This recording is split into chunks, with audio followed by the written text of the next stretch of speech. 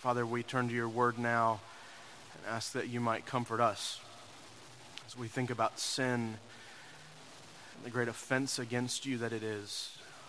Help us not to push it aside, but to see our great need. And would you once again point us to Jesus as our Savior and King, the solution, the redemption, the salvation that we need. We love you, Lord. Come and speak to us by your word that we may love you more.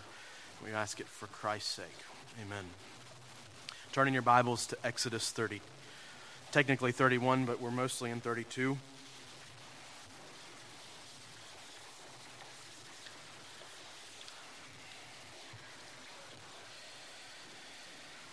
I'll pick up reading the very last verse of chapter 31, and we'll read through verse 10 of chapter 32. I realize that's a little different from what you have printed, and you just make note of it and everything will be all right. Exodus 31, starting in 18. This is the word of the Lord. And the Lord gave to Moses, when he had finished speaking with him on Mount Sinai, the 2 tablets of the testimony, tablets of stone, written with the finger of God. When the people saw that Moses delayed to come down from the mountain, the people gathered themselves together to Aaron and said to him, "Up, make us gods who shall go before us. As for this Moses, the man who brought us up out of the land of Egypt, we do not know what has become of him." So Aaron said to them, "Take off the rings of gold that are in the ears of your wives and your sons and your daughters and bring them to me." So all the people took off the rings of gold that were in their ears and brought them to Aaron. And he received the gold from their hand and fashioned it with a graving tool and made a golden calf. And they said, "These are your gods, O Israel, who brought you up out of the land of Egypt." When Aaron saw this, he built an altar before it. And Aaron made a proclamation and said, "Tomorrow shall be a feast to the Lord."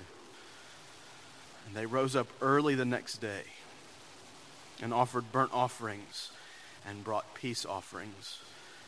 And the people sat down to eat and drink and rose up to play. And the Lord said to Moses, "Go down, for your people, whom you brought up out of the land of Egypt, have corrupted themselves. They have turned aside quickly out of the way that I commanded them. They have made for themselves a golden calf and have worshipped it and sacrificed to it and said, 'These are your gods, O Israel, who brought you up out of the land of Egypt.' And the Lord said to Moses, 'I have seen this people, and behold, it is a stiff-necked people. Now therefore let me alone, that my wrath may burn hot against them, and I may consume them, in order that I may make a great nation of you.'" So far, the reading of God's holy and inspired word. May he add his blessing to it.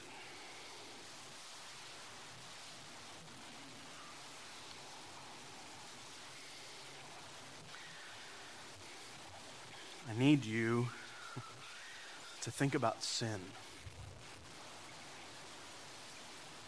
I don't especially want you to, but you must. What's the worst sin that you can commit? If we ask that very broadly and generally, maybe we would say, well, the unforgivable sin is unbelief. Maybe the worst sin.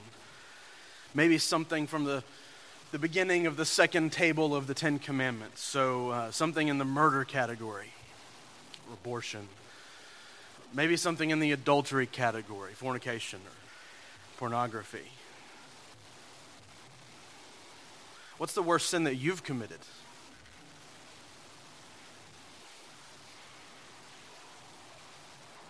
Sometimes they're obvious, they're glaring, something rather obvious from our past the Lord has saved us from, depending on your background and who you used to be. Sometimes we feel lots of guilt and remorse. Sometimes we feel worse about so-called smaller sins. the dullness of my heart plagues me.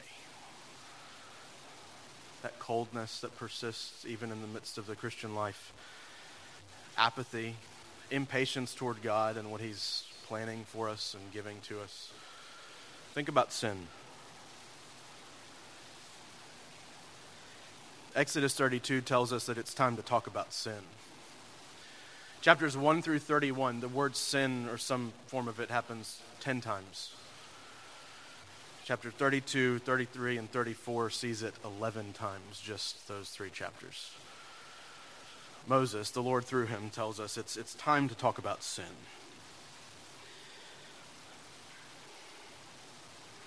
In this passage, we've already seen it.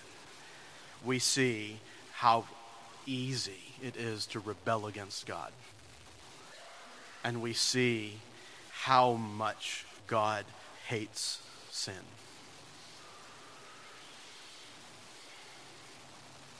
Since chapter 24, the Lord has been instructing Moses in all the matters of his worship by the people of Israel. We might say that the Lord has been giving feet to the first and second commandments, right? He has commanded in the 10 commandments, first and secondly, that they worship him alone and they worship him according to his prescription for them. And now, in these chapters that we've been going through, he has been giving all of the instructions for his worship.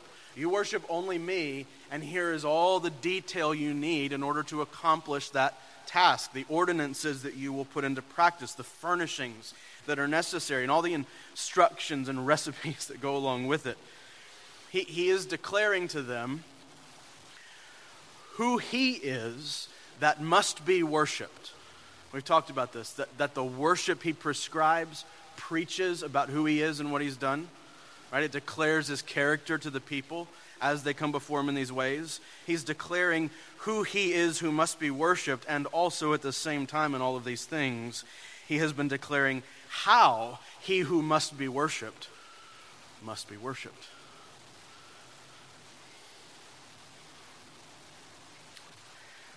So 31 verse 18 that we read really sums it all up. And the Lord gave to Moses, when he had finished speaking with him on Mount Sinai, the 2 tablets of the testimony, tablets of stone, written with the finger of God. The God who speaks to his people has completed his worship instruction and has now committed it to writing. And this he gives to Moses that he might go instruct the people. And it's with 31:18 on your mind that you can see the great irony that comes at the beginning of chapter 32. When the people saw that Moses delayed to come down from the mountain, the people gathered themselves together to Aaron and said to him, "Up, make us gods who shall go before us. As for this Moses, the man who brought us up out of the land of Egypt, we do not know what has become of him."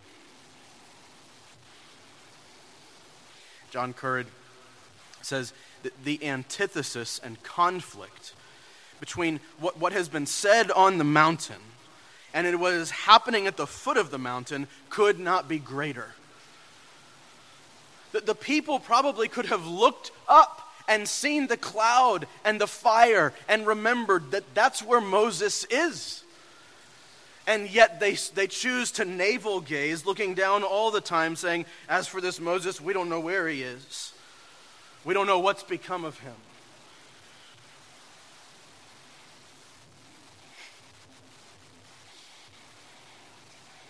We must be so careful not to be judges over Israel. We are made of the same stuff that they are made of.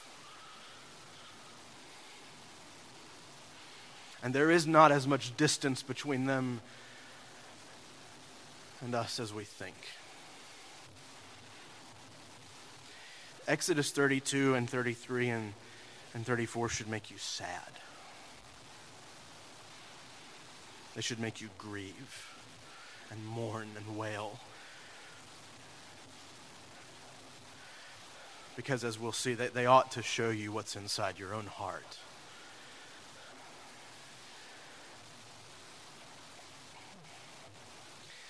These 10 verses of chapter 32 record in the first place an event. It's 1 through 6, this event with the heading, the golden calf. And then in 7 through 10, the event is reported to Moses as news, right? God comes and says, hey, breaking news. This is what's going on down at the foot of the mountain that you're about to go and find out about. And we get God's comments along with the report. There in 1 through 7, starting, we see the golden calf recorded for us, the incident surrounding its creation. Moses has been with God for 40 days. We presume he's towards the end of those 40 days when these Israelites begin to rebel. Presumably they have at least been able to remember, if they would choose to look up, that God is still up there and Moses is still with him. They get antsy. They get impatient. They decide, you know what? Moses went up to get instructions for how we're to worship God, but we can figure this out. We can take care of this part of the relationship. And so they decide that they can devise up on their own a method for worship. And so they call upon their interim leader, Aaron, to come and execute their plan. And the language there in verse 1, where it says, the people gathered themselves together to Aaron, it should be translated more aggressively. They forced themselves on him. They pressured him into doing this. Now, we're not giving Aaron an excuse. He is clearly complicit in all that they seek to do here in this chapter, and he doesn't make a good excuse for himself when we get to it the next time we're here. But they pressure him into this service. And so Aaron says, fine. And then again, another translation point, in 2, it's really, he sort of says, tear off the rings of gold that are in your ears. It's almost a violent act that he commands. Fine, if this is what you want, then you rip out those gold earrings that you have, and we'll do something with them. It's probably not a solid golden calf. It's probably something like what they've been making for the tabernacles, wooden frames with melted gold poured over the top so as to cast it in whatever shape the frame would have created. And the word calf is probably overused. Calf would have referred to in this context, in this particular word, just a young male bull. Not a newborn bovine, but something older and more mature, something bigger and more substantial. But what exactly is the golden bull to these people?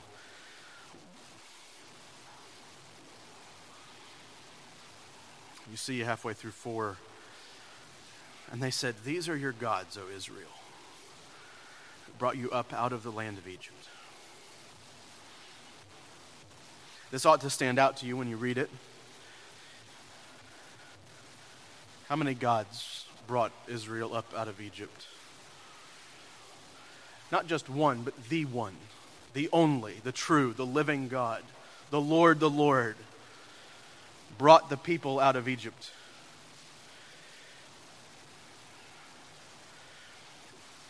They're taking and they're staining the words that the Lord has given them. Back in the precursor, the prelude to the 10 Commandments in chapter 20, how does he declare himself to them before he gives them the law? I am the Lord your God who brought you out of the land of Egypt, out of the house of slavery. And so they create this golden bull and they say, these are our gods who brought us up out of the land of Egypt. They're mocking him. They may not realize what they're doing. They're trying to sort of stamp God on top of their idolatry. Yes, this is the God. We'll use some language that he's used with us before. It seems that instead of the bull being just a representation of the Lord, Yahweh, as some people may interpret this text, it seems that even while that would have been bad enough on its own, the people are also intending to recognize another God or more gods. They were falling into polytheism. We might be more specific and say syncretism. That is the joining to true worship pagan rituals and superstitions. The bull was a very common idol in the pagan world at that time. They look around the world, they think Moses isn't coming back. I wonder if they really wanted him to. Let's take a bull from this religion that seems like this is a good thing to worship and it's strong and mighty. And we'll just join it up with what we know about our God and we'll worship this. One commentator says it like this. He says, not only do the people request construction of an object that would serve as leader of the Exodus and the wilderness journey, an object defined as God's and thus an idol that violates the second commandment, but they also identify the objects as God's and thus violate the first commandment. It's not only that they are worshiping God in a way he has not prescribed, it is that they are worshiping something that is not God, because they are worshiping something of their own creation, something from their own minds and from their own devices. It's an object of substitution. That's what the golden bull is. That they were unwilling to be patient. They were unwilling to wait for the Lord to extend to them instructions for the proper way of his worship. Do you realize, we've said it, do you see the great irony? Do you remember, it wasn't that long ago, all of the imagery that the Lord is commanding for them to use in worship? If they wanted to get their sensory desires met in worship, the Lord is about to provide it. Incense and oil and blood and garments and all of the furnishings in the building. Everything would be clear in the imagery of the tabernacle complex. Everything they wanted would be provided for them, and yet they are so impatient that they decide that they'll take care of it on their own. If only they had waited. It would not be inaccurate to say that the sin of Exodus 32 is impatience, is a refusal to wait upon the Lord. So they demand from Aaron this physical object to which they could bow down and pay homage. And whether it was meant to represent the Lord or whether it was meant to represent some other god is really inconsequential. Mottier points it out very clearly when he writes, the people had exchanged the invisible God who had led them by his spoken word for a visible thing which could not speak.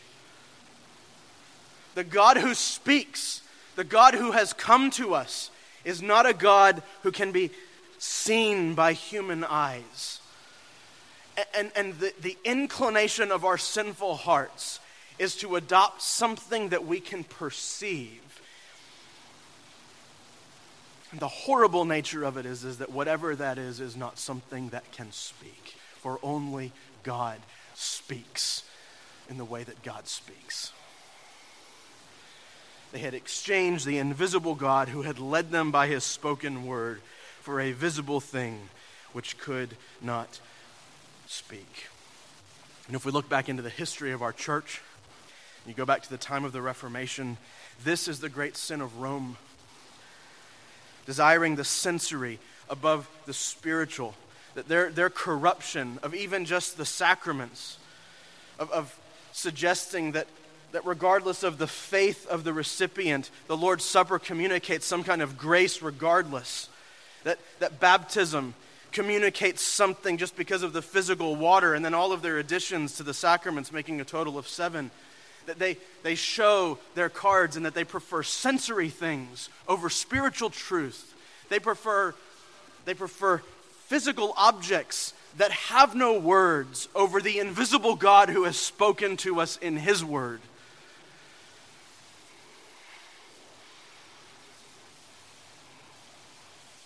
There is great foolishness in forsaking the Lord for idols. Psalm 115, or you could go to Isaiah 44 if you were in Sunday school this morning and read a similar passage. There's your homework, Isaiah 44. Listen to Psalm 115. Their idols are silver and gold, the work of human hands. They, speaking of their idols, they have mouths but do not speak. They have eyes but do not see. They have ears but do not hear. Noses but do not smell. They have hands but do not feel. Feet but do not walk. And they do not make a sound in their throat. And those who make them become like them. So do all who trust in them. It is foolishness to forsake the Lord for idols of any kind, whether they're of physical design or there's something that comes out of your mind or your heart. It may be another person in your life. It may be money. It may be things. It might be your status, the way other people think about you. It is foolish for us to forsake the Lord, seeking satisfaction in anything else. They will leave us always wanting more, for they have all of the appearance of a God, but no ability to do anything.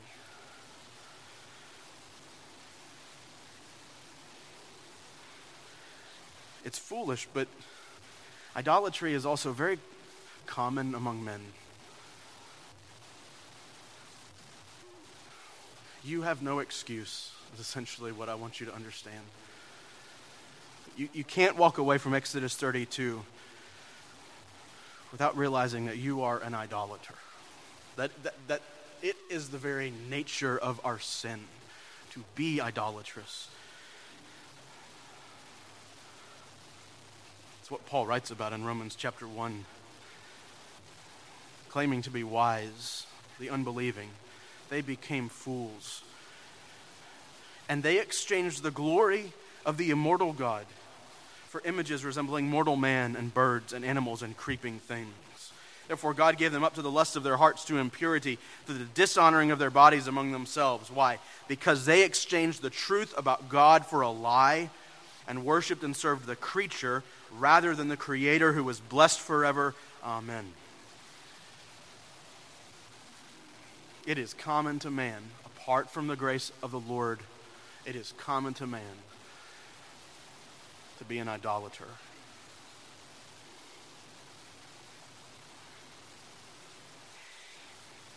If their offense is offensive in and of itself, and it is, God's explanation of it to Moses simply compounds it. He reports to Moses what's going on down at the bottom of the mountain. First, there's really two aspects of this. First, the Lord, you see in his language, he distances himself from the people. He is showing in this language his anger over their sin. So far up to this point in his interactions with them, how has he spoken about them? My people. My people. And he was the one who brought them out of Egypt. But do you see in verse 7? Go down for, speaking to Moses, your people, whom you brought up out of the land of Egypt, have corrupted themselves. There's a distance. When he used to speak lovingly and intimately of these people, now, because of what they have done, now he has taken a step back. So it's what we read about in Isaiah 59. It's an example of when the Lord says, but your iniquities have made a separation between you and your God, and your sins have hidden his face from you so that he does not hear. There's a distance now between the Lord and his people. But also, then the Lord describes their sin. They have corrupted themselves. The word there means that they've ruined themselves, or they've perverted themselves, or they've spoiled themselves. Produce gone bad. They've corrupted themselves. They've turned aside. Don't miss the words. They're so significant. They have turned aside quickly out of the way that I commanded them. You know, it's in Pilgrim's Progress, all those various characters that are walking down the path and they seek to jump the fence and take a shortcut, or just jump the fence because there's good fruit on the other side, or there's more fun to be had on the other side. They have quickly left the way that I commanded them. They worshipped and bowed down to a golden calf and have worshipped it and sacrificed to it. They have called it their gods who brought them out of Egypt. And the Lord sums it up there in verse 9. I have seen this people, and behold, it is a stiff-necked people. You may be familiar with that phrase, stiff-necked people, from other parts of Scripture. This is the first time we see it in the Bible. It comes back several times over the course of the history of God's people as a way to speak about Israel's obstinacy and stubbornness. It's like a rebellious ox that just refuses to turn himself in direction his master desires. He will not go the way he's meant to go, and so also the people have quickly turned aside out of the way that God has commanded them, out of the way that God is leading them. He distances himself, and he calls their sin what it is. He peers into their hearts and labels it for every drop of rebellion that it truly is. And as we consider this, beloved, we need to see how prone we are to wander, and how heinous indeed God sees our sin to be.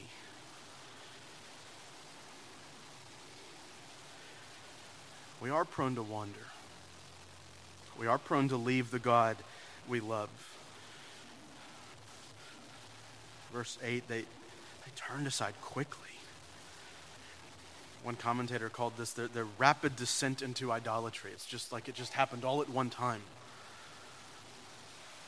It reminds you of what the Apostle Paul writes in Galatians in the first chapter, where he says, I am astonished that you are so quickly deserting him who called you in the grace of Christ and are turning to a different gospel. Later on, at the beginning of chapter 3, he would call them, O foolish Galatians, and ask them, who has bewitched you? Indeed. We dare not think that they descended so quickly, so suddenly.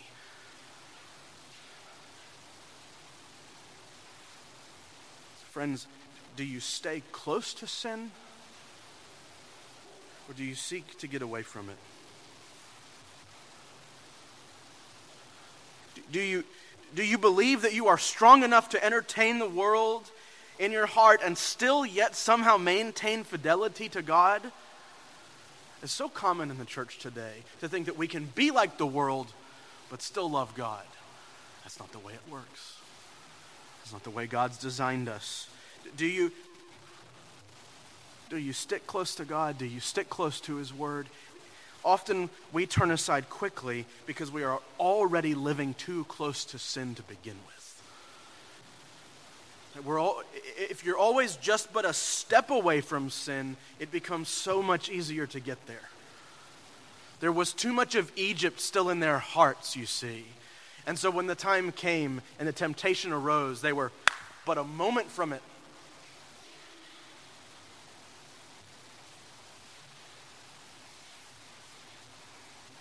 We're also not unlike them in the sense that they are stiff-necked. They're reluctant to obey. Difficult for them to be instructed by the Lord in the direction they should go. It was this phrase, a stiff-necked people, that led to the stoning of Stephen in Acts chapter 7. It was the insult that he chose to lob at the religious leaders in his final sermon before his death. Stephen was preaching about the testimony of the Old Testament to the Lord Jesus Christ. He spoke a lot about Moses. There's some more homework. Acts 7. Go read Stephen's sermon. At the end of his sermon, he speaks to those in his presence. He says, "You stiff-necked people, uncircumcised in heart and ears, you always resist the Holy Spirit. As your fathers did, so do you. Which of the prophets did your fathers not persecute? And they killed those who announced beforehand the coming of the righteous one, whom you have now betrayed and murdered, who you received the law as delivered by angels and did not keep." So he's saying that the wicked religious people who put Jesus to death were the spiritual descendants of the Israelites who demanded the golden calf. They were stiff-necked people who refused to follow God. Are you?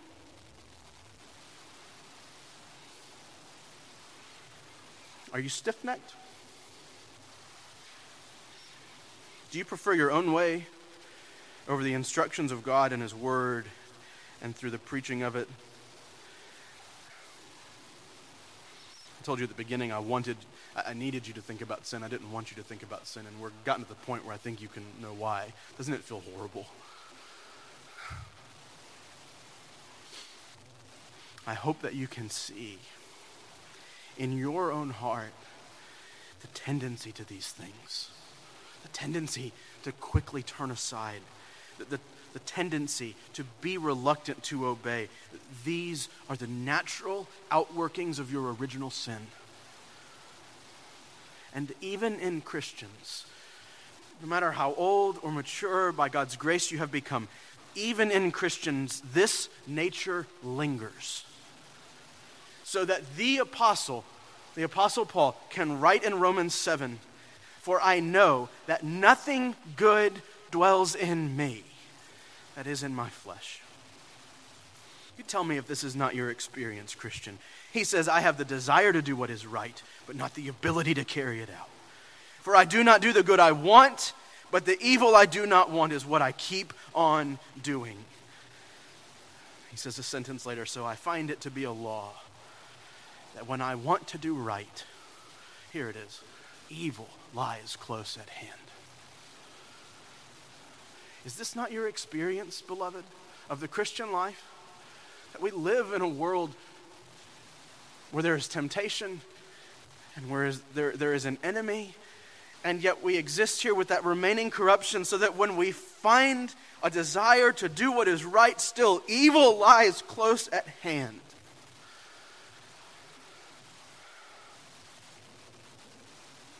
And do you see how heinous in the sight of God sin is? Do you see how much He detests rebellion? He says He treats them like they're not His own anymore. He threatens to consume them and be done with them and start afresh.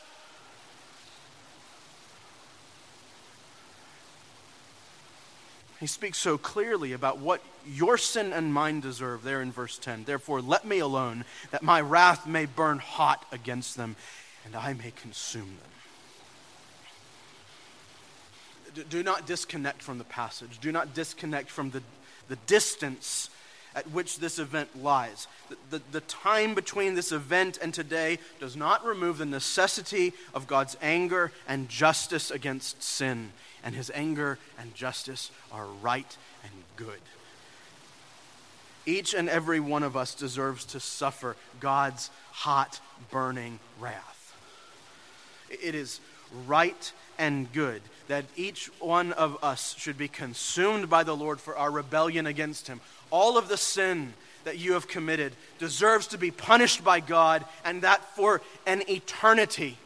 All of your sin deserves to die and you to suffer for your unbelief and your hatred, all of our anger and our adultery, our coldness and our apathy and our dullness and our impatience with God, all of the times that we provoke our children to wrath, and all of the times that we are short with our spouses, all of our greed and our wasted time and our broken Sabbaths and all of our dishonesty, all of our idolatry deserves to die, and that forever.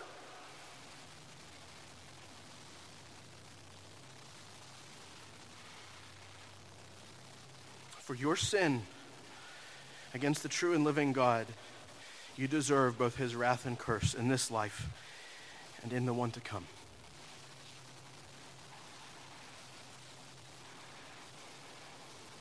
But for Christ,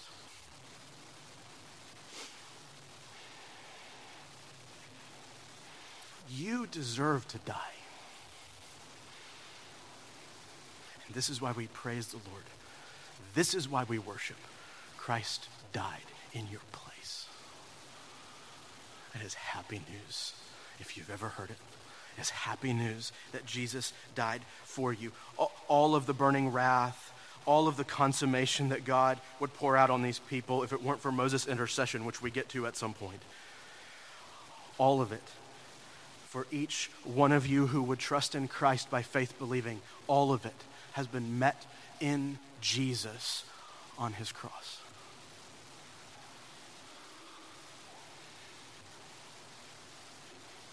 and it's even better.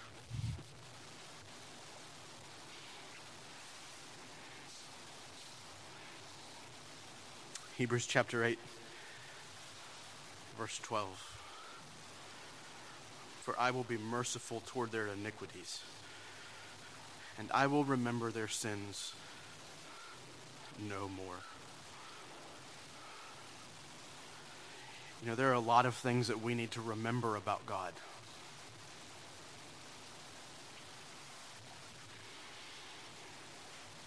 Do you remember that he does not remember your sin? Sinclair Ferguson has a new podcast called Unseen Things. 5 days a week, 5 or 8 minutes each day. And this week he's been meditating on this thought that we need to remember many things that we tend to forget. He talked about the Lord's Day one day, talked about some other things throughout the week. And on Friday he encouraged us to remember that there is one thing God does not remember, and it is the sin of his people, because it has been dealt with.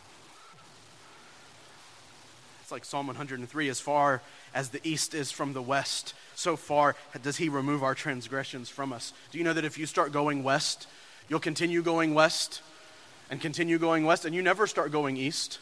This is why you have to use east and west in Psalm 103, because if you start going north, eventually you'll start going south again, right? As far as the east is from the west, so far, beloved, has he removed your transgressions from you. So far, you're a sinner and you deserve to die. And if you had trusted in the one who has died for you, you can live, as Ferguson says, a paralysis-free Christian life. We are not burdened by our sin, but rather we can live in freedom because Christ was burdened by our sin.